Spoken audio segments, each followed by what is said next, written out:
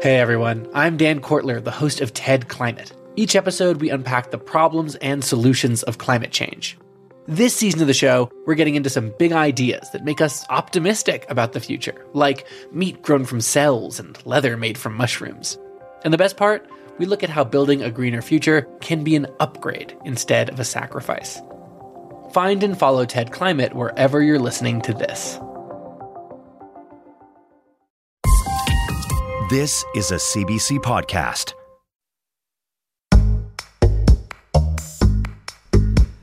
Hi, I'm Bob McDonald. Welcome to Quirks and Quarks. On this week's show, changing climate and changing minds. A massive new study looks at what strategies are most effective to convince people of the need to take action. This actually might just be the most consequential and challenging of problems that humans have ever faced. And in space, no one can hear you swim. Finding liquid water in the least likely places and what it means for life. More than half of its volume is filled by liquid water. That's huge. So we probably could argue that you might have liquid water at many places in the solar system and in the universe. Plus, ocean circulation approaches a tipping point. Humpback whales traveling love songs. Marsupials sacrifice sleep for sex. And why insects step into the light. All this today on Quirks and Quarks. For decades, scientists have been sounding the alarm that greenhouse gas emissions are pushing us towards dangerous climate tipping points, where dramatic and irreversible changes will start to take place. And one of the critical tipping points has to do with melting ice caps threatening the stability of circulation patterns in the Atlantic Ocean. This ocean circulation moves heat around the world, and so if that circulation collapses, there could be relatively sudden, catastrophic climate consequences. Now, a new study has confirmed what scientists have long feared.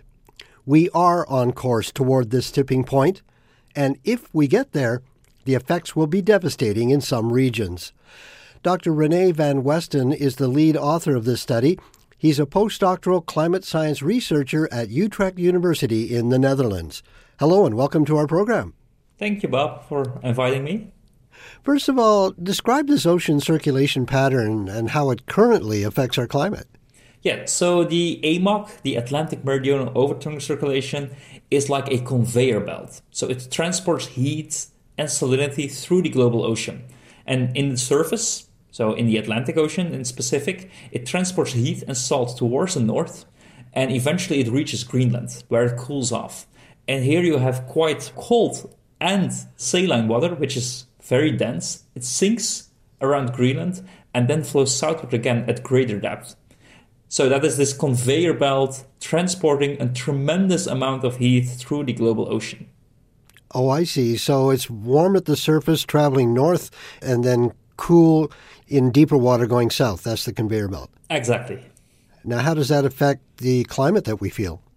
Yeah, so the conveyor belt transports a lot of heat, for example, to Western Europe, also some bit to Canada.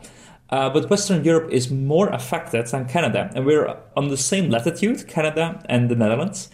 However, our climate is really getting warm from this conveyor belt, and therefore our climate is way milder compared to yours. And when this thing shuts down, for example, it can really cool down our climate here in Western Europe. Now, is this the Gulf Stream effect that we hear about, the warm current that goes along the coast of North America, mostly in the States, and then arches out over the North Atlantic? Is that correct?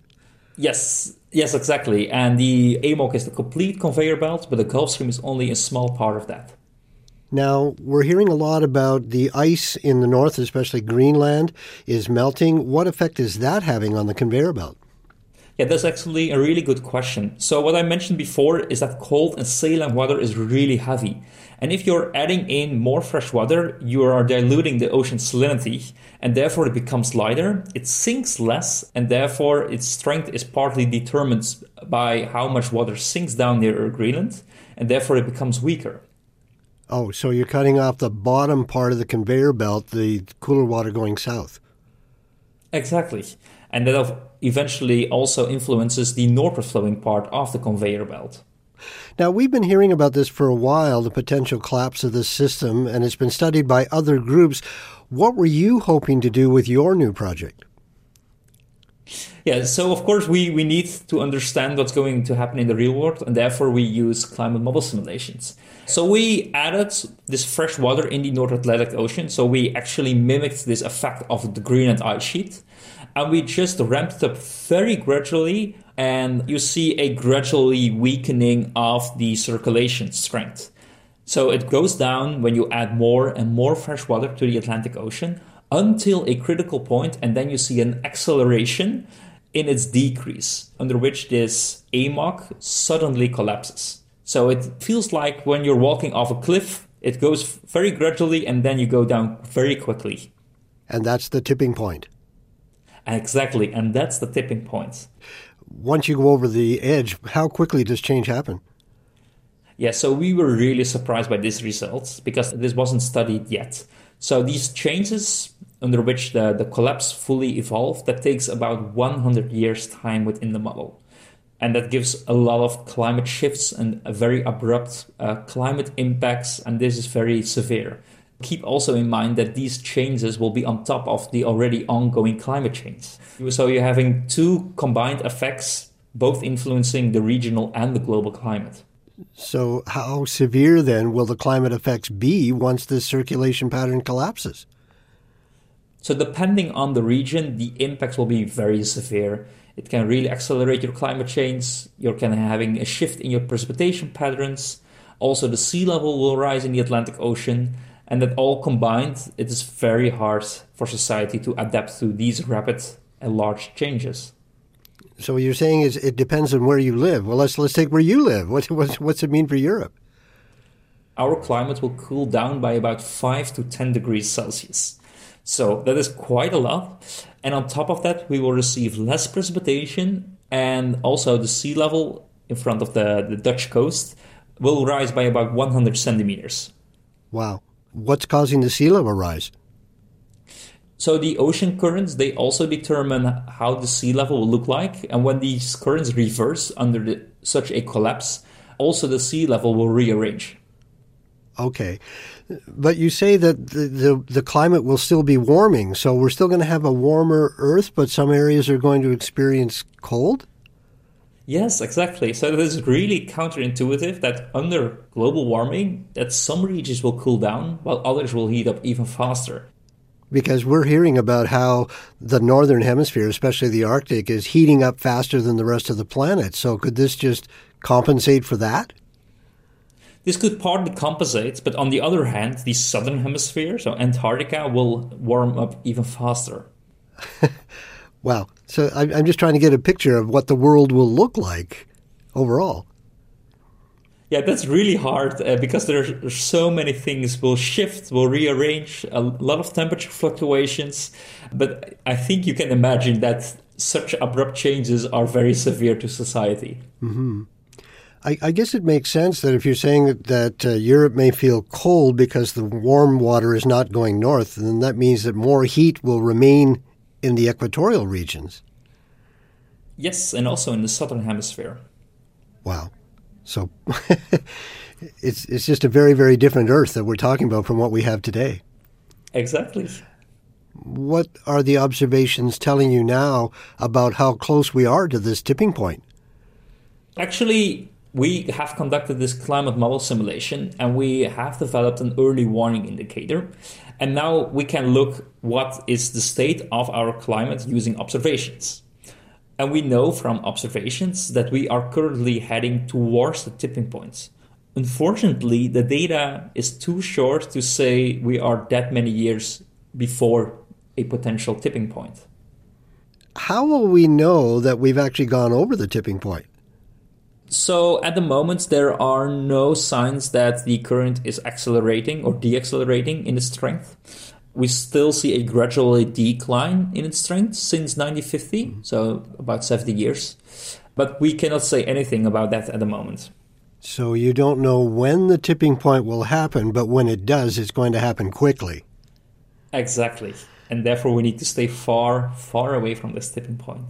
Are you optimistic that we can adapt to that? I think there is still hope, and there is still a very small window of time that we can make a transit to a sustainable society, but we need to act now, and I think that's very important. What's it like working at the cutting edge of such a monumentally frightening scenario that we may soon have to face? Yeah, I think it's also very exciting, but also somewhat terrifying. But we already knew that this could happen from earlier studies. I think the most important thing is that it really confirms that we already thought that such a tipping behavior in a climate model exists. And now we need to further explore this and see what will happen under future climate change. Dr. Van Westen, thank you so much for your time. Thank you so much, and also for the lovely interview. Dr. René van Westen is a climate science postdoctoral researcher at Utrecht University in the Netherlands.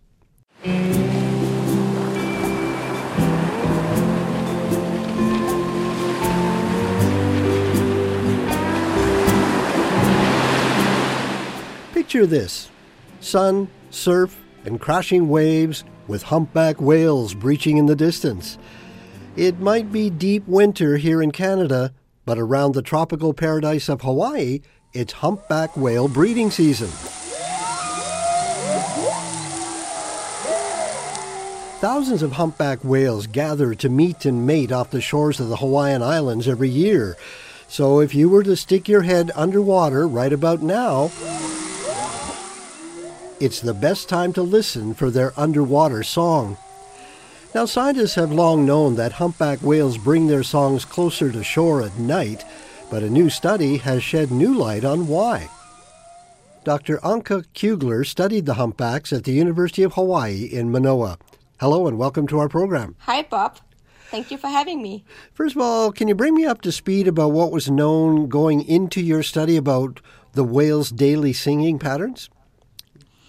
So we knew that apparently they increase their singing at night and they decrease their singing during the day. And that's been shown in Hawaii and in other places, but we didn't really know why. So what was the first thing you noticed when you started digging into their underwater recordings? So we added a recording station further offshore, and looking at the data, I noticed that I actually saw the opposite pattern. So I saw an increase in singing during the day in the further offshore location. Okay, so what's the difference then in the number of whales when they're offshore during the day and when they're inshore at night? So this is something we didn't know, because when we were listening to them on our recorders, we don't know how many whales there actually are. That might just be quiet. We can just say we have more singing activity or less singing activity going on. But we didn't actually know whether or not this corresponded in a change in actual whales present in the different locations. So how did you go about studying that? So because we cannot resolve whether or not we see a change in number of whales present inshore versus offshore just from listening to them, we also added visual observations from land where we can actually see them in the area at different times of the day. And we were lucky to be able to add a third layer to help understand the movement of singing whales by adding a different type of listening device that can actually pinpoint the direction of where a song is coming from to locate singing whales underwater during the day and during the night. Oh, I see. So you could not only listen to them, you could tell where they were, their position relative to each other. Exactly, yes. So what did you find? So by being able to track those individually singing whales, we showed that they're really crowded during the humpback whale season in Hawaii.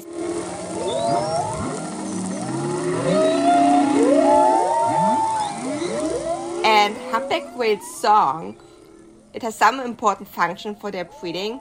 So it's important for them to be able to be heard by whoever they are intended to broadcast to. So we found that when they move offshore during the day, they also spread out. So they increase their distance to each other. And we think this is an attempt to reduce this interference from this cacophony of singing whales.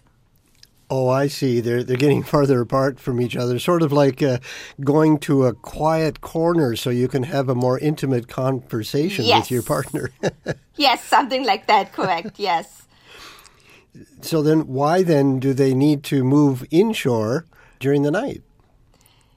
Yes, this is actually something we were wondering as well. Like, okay, they spread out, they increase their what we call communication space to make sure they're being heard. But then why wouldn't they just stay like that? Why would they be moving back inshore in the evening and at night? And that was actually something that was really interesting and surprising for us to see.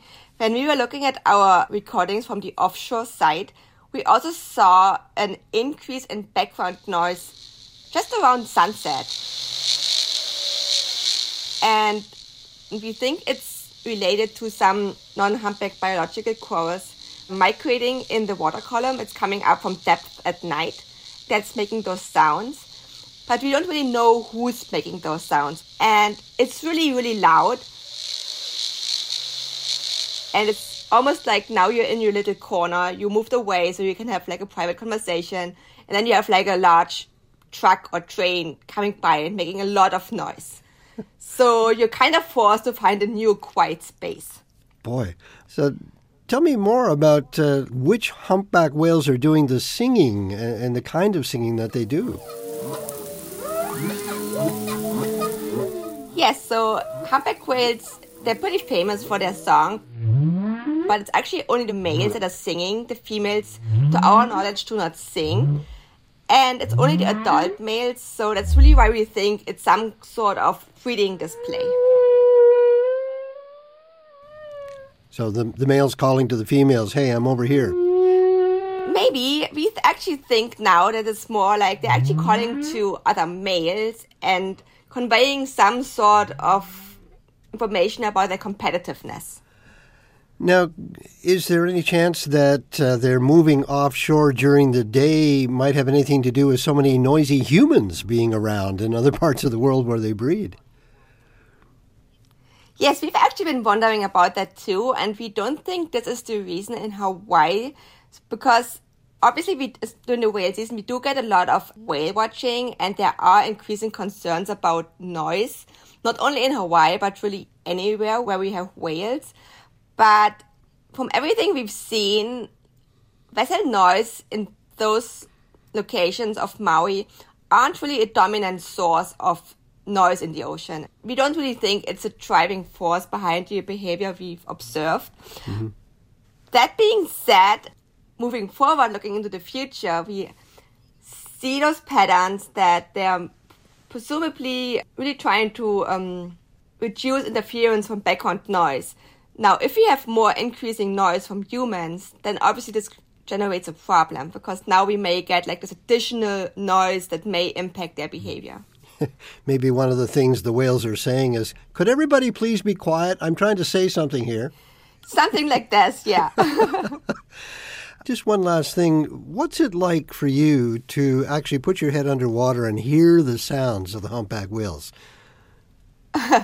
It's really hard to describe. It's just really special to actually be able, in Hawaii or in other places where they sing, to be in the water and just hear them. It depends a little bit on how close the singing whale is. But if they're really close, you can not only hear them, you can actually feel them sing. It really reverberates your body. Wow. Dr. Kuegler, thank you so much for your time. Thank you, Bob. Dr. Anke Kuegler is a postdoctoral researcher in marine biology at Syracuse University in New York.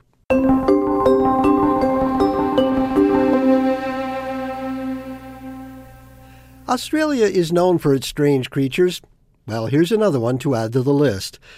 As far as appearances go, the Antechinus is fairly unassuming. This carnivorous marsupial found in Australia's forests is just a bit bigger than a mouse, with a pointy nose and bristly fur. But its life cycle is what makes it truly bizarre. The Antechinus male lives for just 1 year, with their short lives culminating in a frenzied 3-week-long breeding season where they can mate for up to 14 hours straight. And when mating season is over, The males all drop dead at the same time. Now, a new study is showing the true extent the Antechinus will go to take advantage of their one shot at reproductive success. It turns out they'll even forego sleep for sex. Erika Zaid is a wildlife biologist at Trobe University in Australia. She led the study. Ms. Zaid, welcome to our program. Thank you. Thanks for having me. First of all, tell me about this Antechinus. What's it like working with them?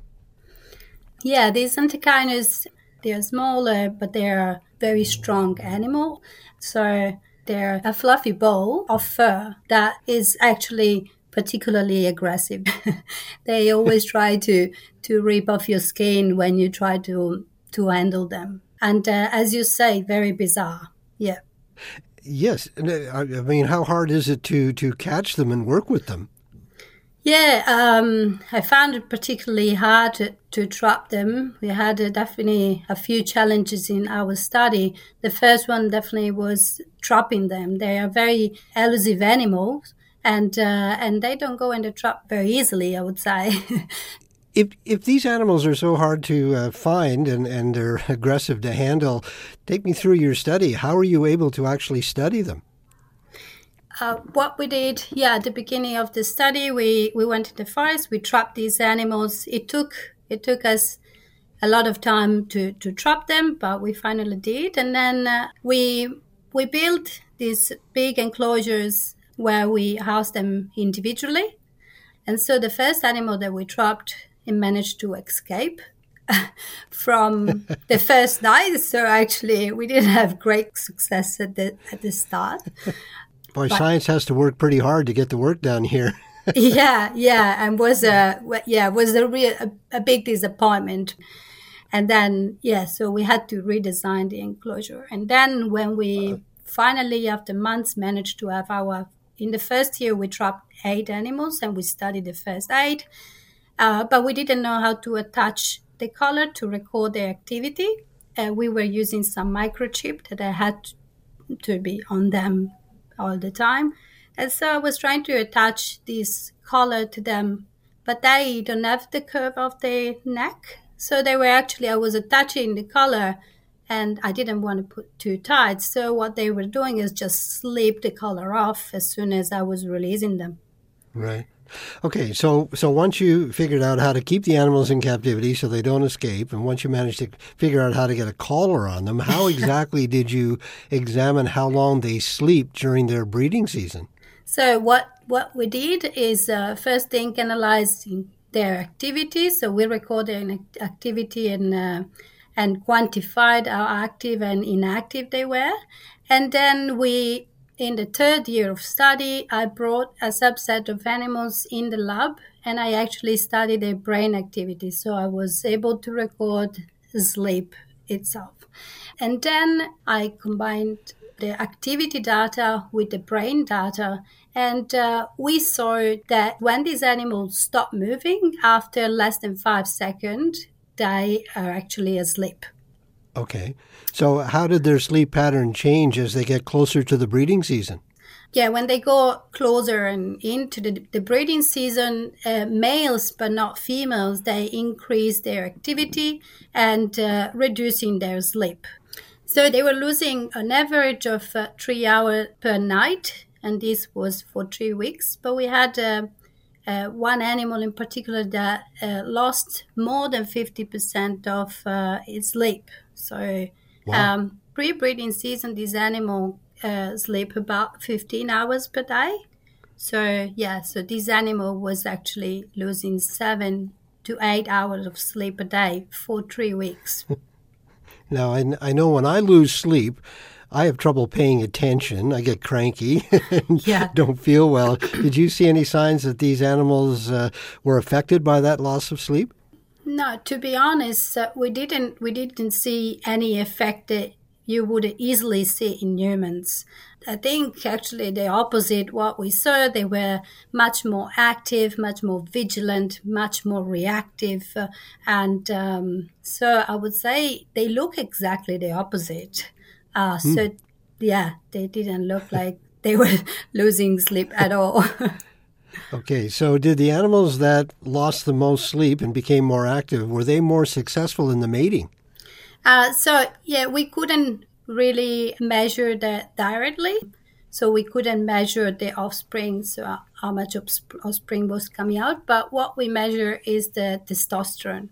So the testosterone came out to be a good indicator of the change of activity. So the males that were more active, they were also the male that had the highest increase in testosterone during the breeding season. Boy, losing sleep, upping the activity, more testosterone, sounds like they're really getting ready for this one shot at their mating season. Yeah, exactly. So what happens after the mating season is over? So after the mating season is over, in general, all the males died and the female raised the offspring. And what has been recently observed is apparently there is some cannibalism that is happening in the species. Cannibalism? Yeah. Wow. It's a new paper that it just came out last week from Andrew Becker and his group. And it seems that they observed an animal in the wild that was cannibalizing another of the same species. Well, if cannibalism is happening, who's eating who? They don't know who was the cannibal, if the cannibal was a female or another male. Is a very interesting observation. I would say probably not completely surprising because these animals are carnivorous. And at the end of their breeding season, especially the male, they are very, very compromised and in poor health conditions, and they are crazy to find some food. So probably could be an opportunistic behavior of one male that is about to die and he really needs energy. And this is what this researcher are hypothesizing, but could also be a female that is actually finding some very easy energy. Boy, the males really have a tough time here. Yeah. Useful to the death, right? Yeah, that's true. Ms. Zaid, thank you so much for your time. Thanks a lot for having me. Erika Zaid is a wildlife biologist at La Trobe University in Australia. I'm Jordan Heath Rawlings, host of The Big Story. For 6 years now, we've been telling one story a day, every one of them about something that matters to Canadians. This spring, though, we're going deeper. The Big Story presents Pay Dirt, the inside story of Ontario's Greenbelt scandal. From political games to stag and doe parties, endangered species, RCMP investigations, and Las Vegas massages, you will hear the full story. The Big Story presents Pay Dirt. New episodes every Monday, and you can get them all by following The Big Story wherever you get your podcasts. I'm Bob McDonald, and you're listening to Quirks and Quarks on CBC Radio 1.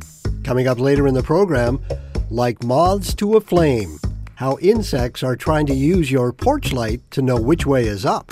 If you're flying around, you're pulling all of these G-forces, it's really not clear which way is up. You can't just feel gravity. You have to rely on something else. And it looks like insects really rely on the direction of light, even at night. Ask anyone whose job it is to communicate about climate change, like a scientist or a science journalist, and they'll tell you that it can be a tough thing to talk about. Even though polls show that most Canadians accept that climate change is a concern, when we talk about things like melting glaciers, worsening storms, rising waters, and warming temperatures, some people tend to tune out, which is a problem. Because to find solutions to something that affects the whole planet, we kind of have to talk about it. A new study aims to tackle these communication challenges. Psychologist Madalina Vlasceanu worked with a team of 250 researchers and involved over 59,000 participants from 63 countries to figure out the best way to talk about climate change in order to inspire climate action. Dr. Vlasceanu is an assistant professor in New York University's Department of Psychology. Hello and welcome to our program. Hello, thank you so much for having me. It's really a pleasure and an honor to be here. Now, why did you want to look at climate change psychology? That's a great question. So, of course, we are in a global crisis that threatens the very life on Earth. So this actually might just be the most consequential and challenging of problems that humans have ever faced. And so as behavioral scientists, we decided to put ourselves in the shoes of practitioners and policymakers to really understand what they would need from us to put together an effective disaster response. Well, what makes talking about climate change such a challenge? Talking about climate change is unpleasant. It triggers feelings of threat. It is inducive of negative emotions. There's potentially a little bit of guilt involved, and definitely a lot of just fatigue over hearing about it over and over again, and things only worsening. So how is your study different from any other climate psychology projects we've seen? This study is different in that it is massive in scope, of almost 60,000 people in 63 countries. So what we did is we tried to conduct a truly global study to understand how to best communicate this emergency to the public in a way that is most conducive to meaningful action. We concluded we actually need to figure out what we know so far about human behavior in the context of climate change, and then figure out what are our best psychological mechanisms that we know can spur action. And then we compared them to each other in this head-to-head comparison to be able to say concretely what works best in each context.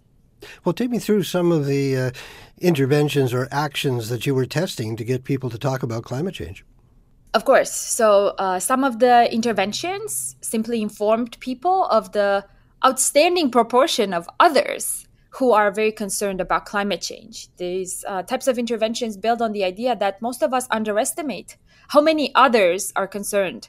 And we underestimate this by about half. So even though about 80% of us are really concerned, we think that proportion is actually half.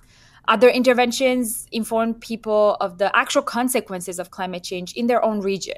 So for some regions, the problem is wildfires, or other regions, the problem is flooding. And so we tell people what their own personal, concrete climate risks are. Well, take me through your results. What did you find worked the best? Yeah, so the most successful interventions were actually the ones that made clear to people what the consequences of climate change are for themselves, concretely in their own immediate regions. So we shouldn't be afraid to talk about the consequences of the crisis. In fact, people need to understand the magnitude of the threat concretely for themselves. And then also very successful interventions were those that had people write letters to their children, explaining their actions today to make sure the planet is still livable in 2 to 3 decades. And so these were the kinds of interventions that we see increased people's beliefs in the threat and also support for climate mitigation policy the most. Oh, I see. So it's stuff like, there are forest fires in your area last summer, so it's affecting you directly. You could lose your house. Exactly. And that's because a lot of us tend to think about climate change as this really distant threat that will hurt somebody else, somewhere else, maybe even in the future. And so it's not made concrete for us. Why should we truly care? And we should, because we are all going to be affected in some way very soon, if not already. Now, you talk about writing a letter to their children. What, are they writing to the future? How did that work? Yeah, exactly. We have participants think about a socially close child, and think about that child reading this letter in 30 years when they're an adult. And then the participant's job is to put on paper the actions they're doing today to make sure that that future adult has a safe place to live. And we find that this activity of actually sitting down and concretely thinking, what am I doing today to ensure that this child lives in a relatively safe environment? We find that that's very effective at increasing participants' support for climate mitigation policy of the sort, moving away, for example, from fossil fuels and into green energy.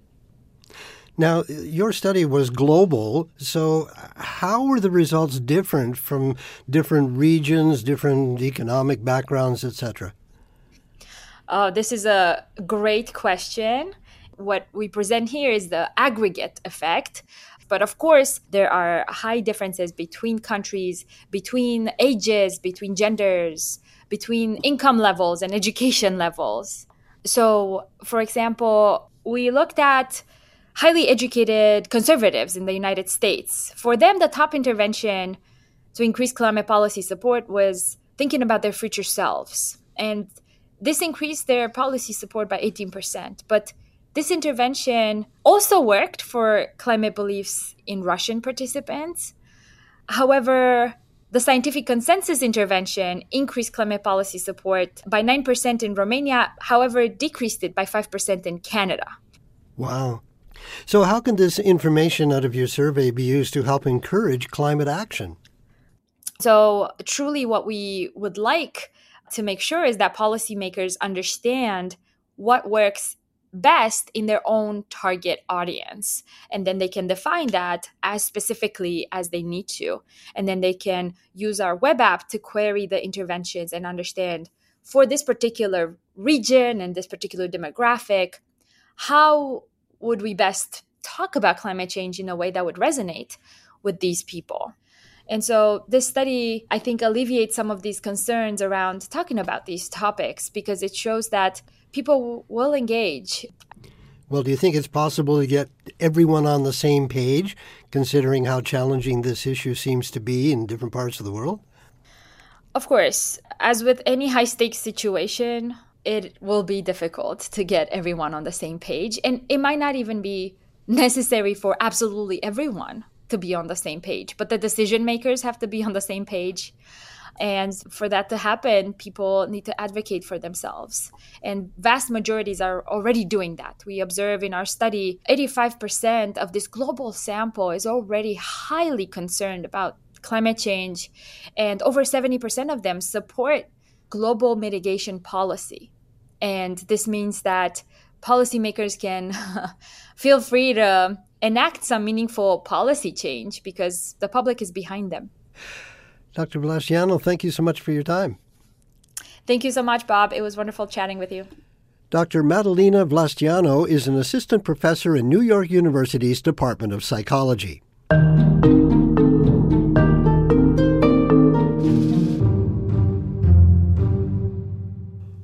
One of the exciting things we've learned about the solar system as our probes have explored the other planets is that by and large, it's pretty wet. Water, the substance most scientists think of as key to life, turns out to be pretty common. But what's more exciting than just how frequently we find it is how often it's being discovered in liquid form, rather than frozen into ice by the cold of space. Because it's water in its liquid form that should be useful for life. The latest example of this is one of the most unlikely ones yet. Scientists studying data from NASA's Cassini spacecraft have found evidence of liquid water on Saturn's tiny moon, Mimas.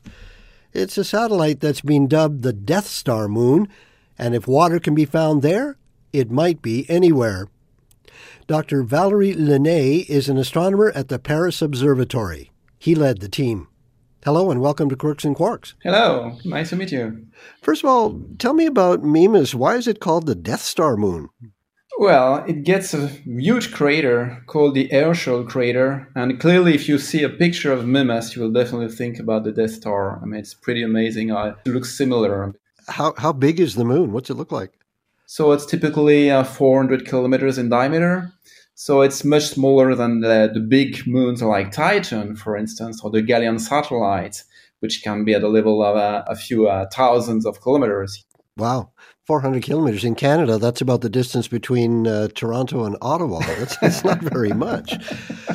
Other than that giant crater, what's the rest of its surface like?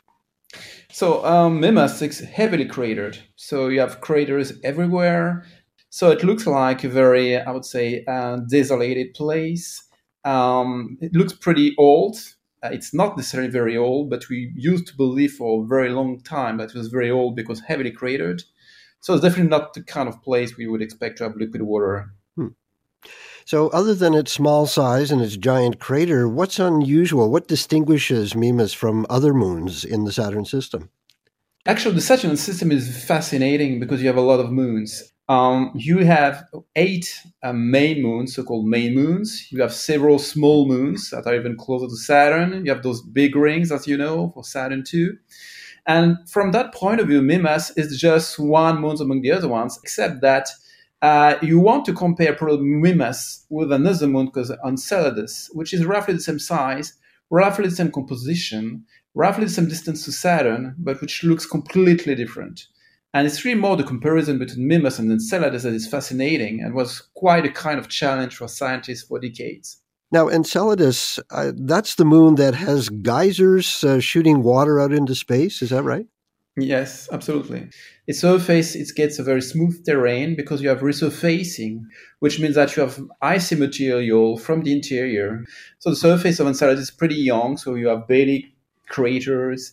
Okay, so if Mimas has this heavily cratered surface instead of the nice smooth one that Enceladus does, what made you think that Mimas might be harboring liquid water under its surface?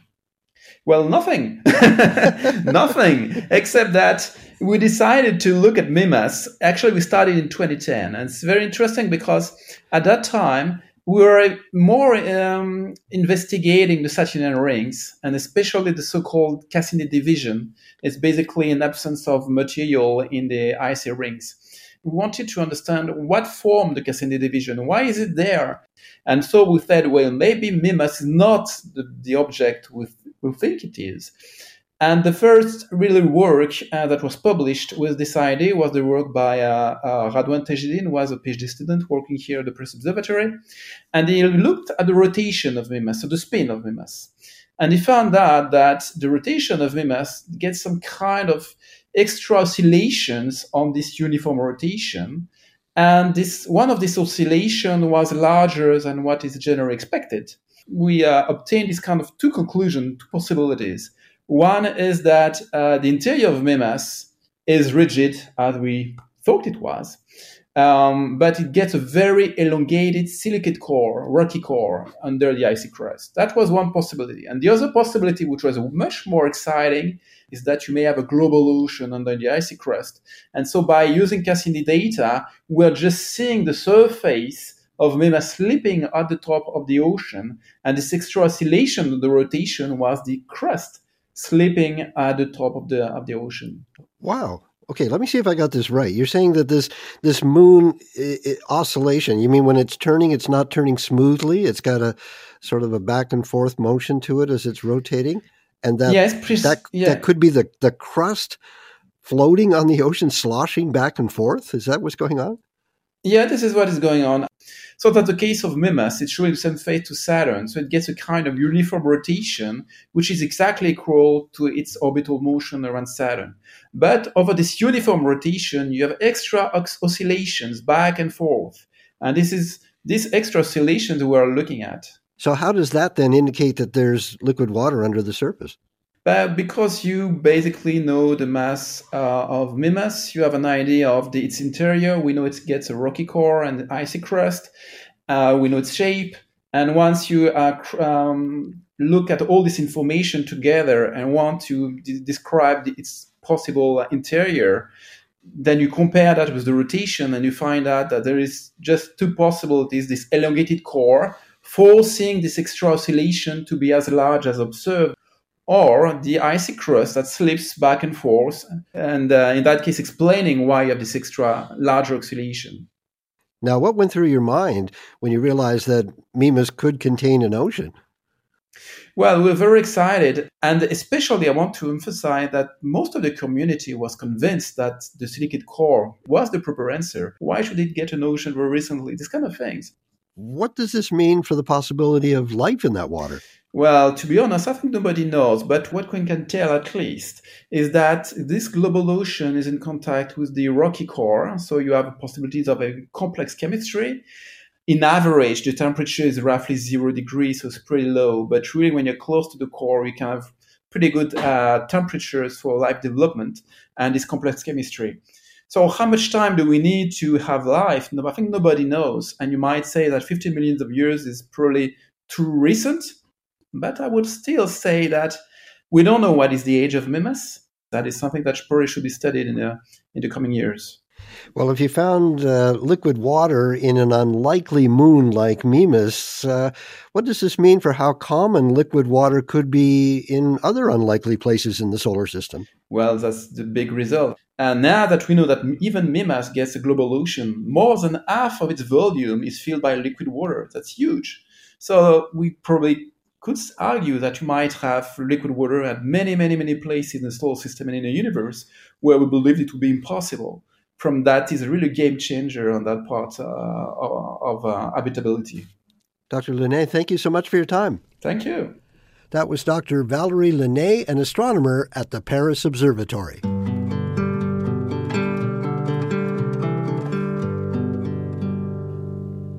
In The Merchant of Venice, Shakespeare wrote, "Thus hath the candle singed the moth."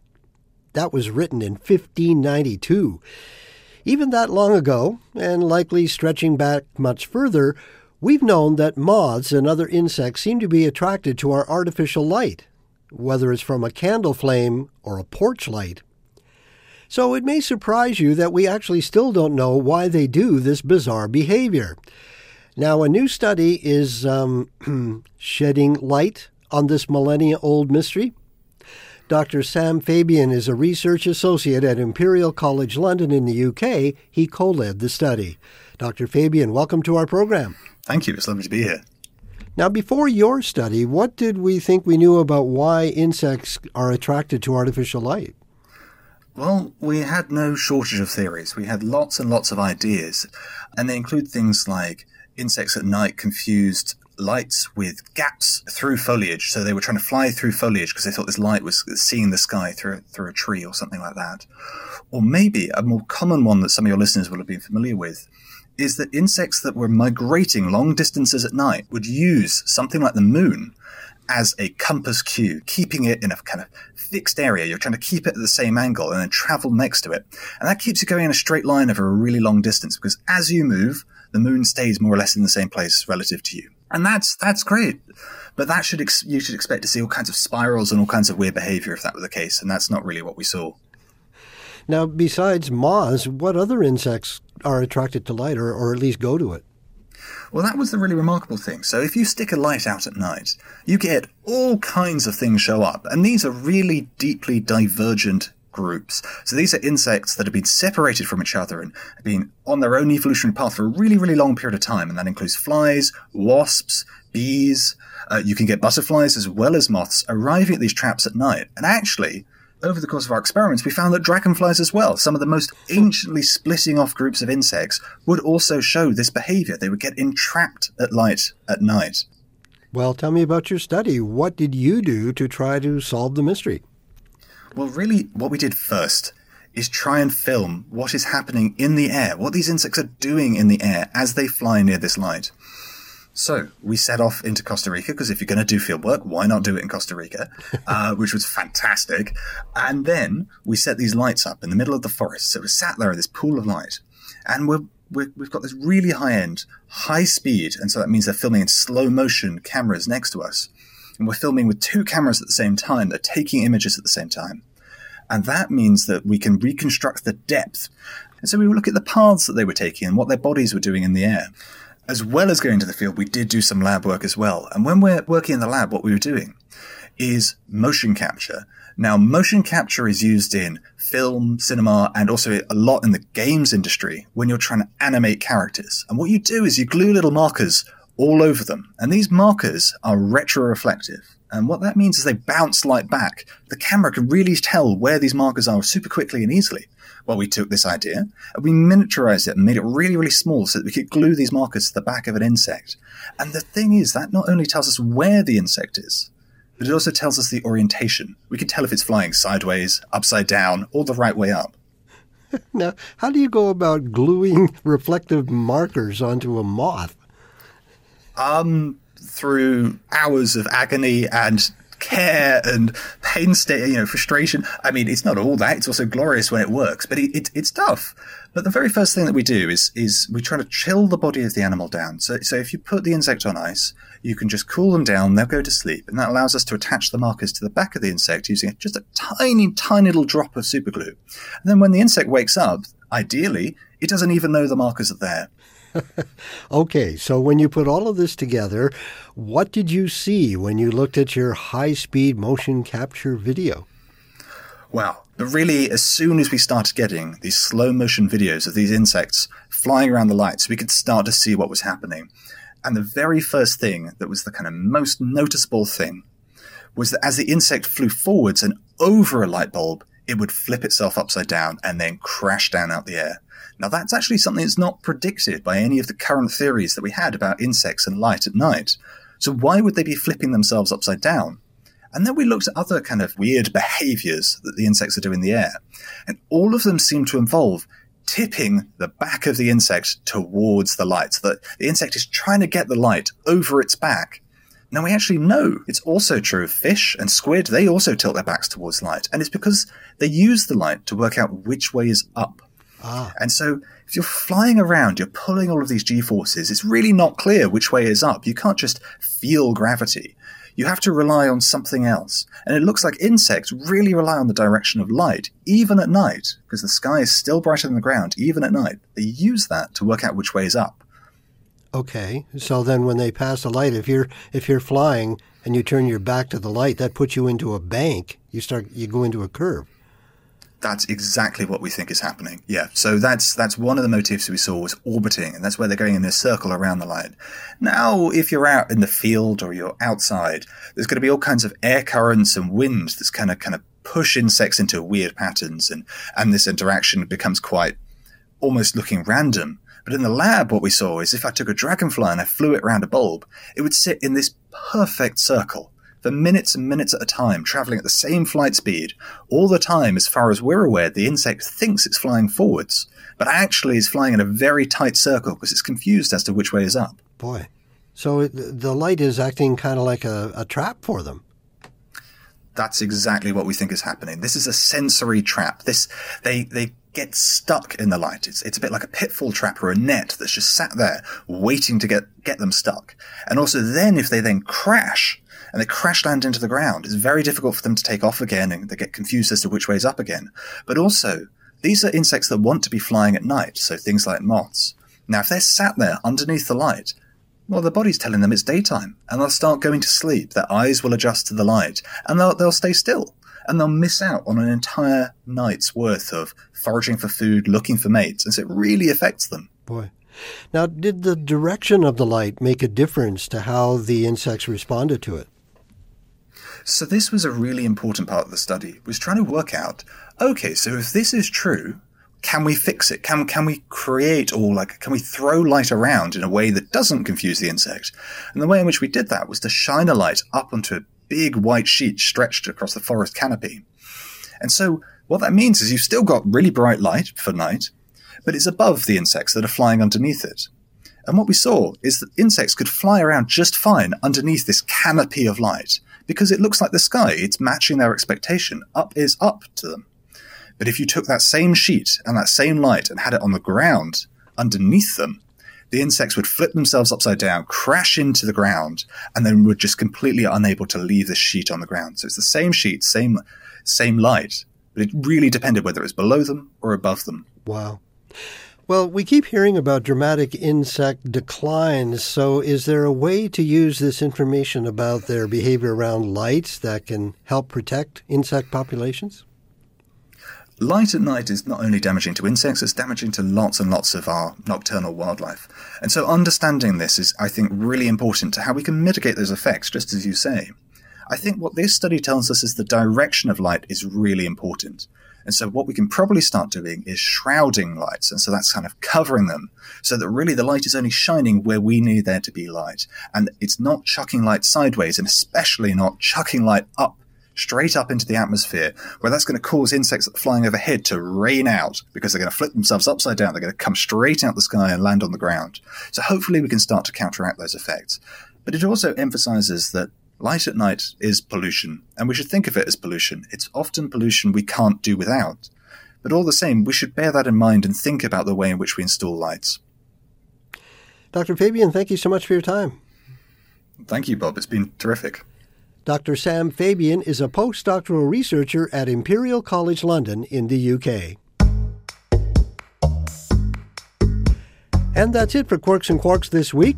If you'd like to get in touch with us, our email is quirks@cbc.ca, or just go to the contact link on our webpage at cbc.ca/quirks, where you can read my latest blog or listen to our audio archives. You can also follow our podcast or get us on the CBC Listen app. It's free from the App Store or Google Play. Quirks and Quarks is produced by Rosie Fernandez, Amanda Buckowitz, and Sonia Biting. Our senior producer is Jim Levins. I'm Bob McDonald. Thanks for listening. For more CBC podcasts, go to cbc.ca/podcasts.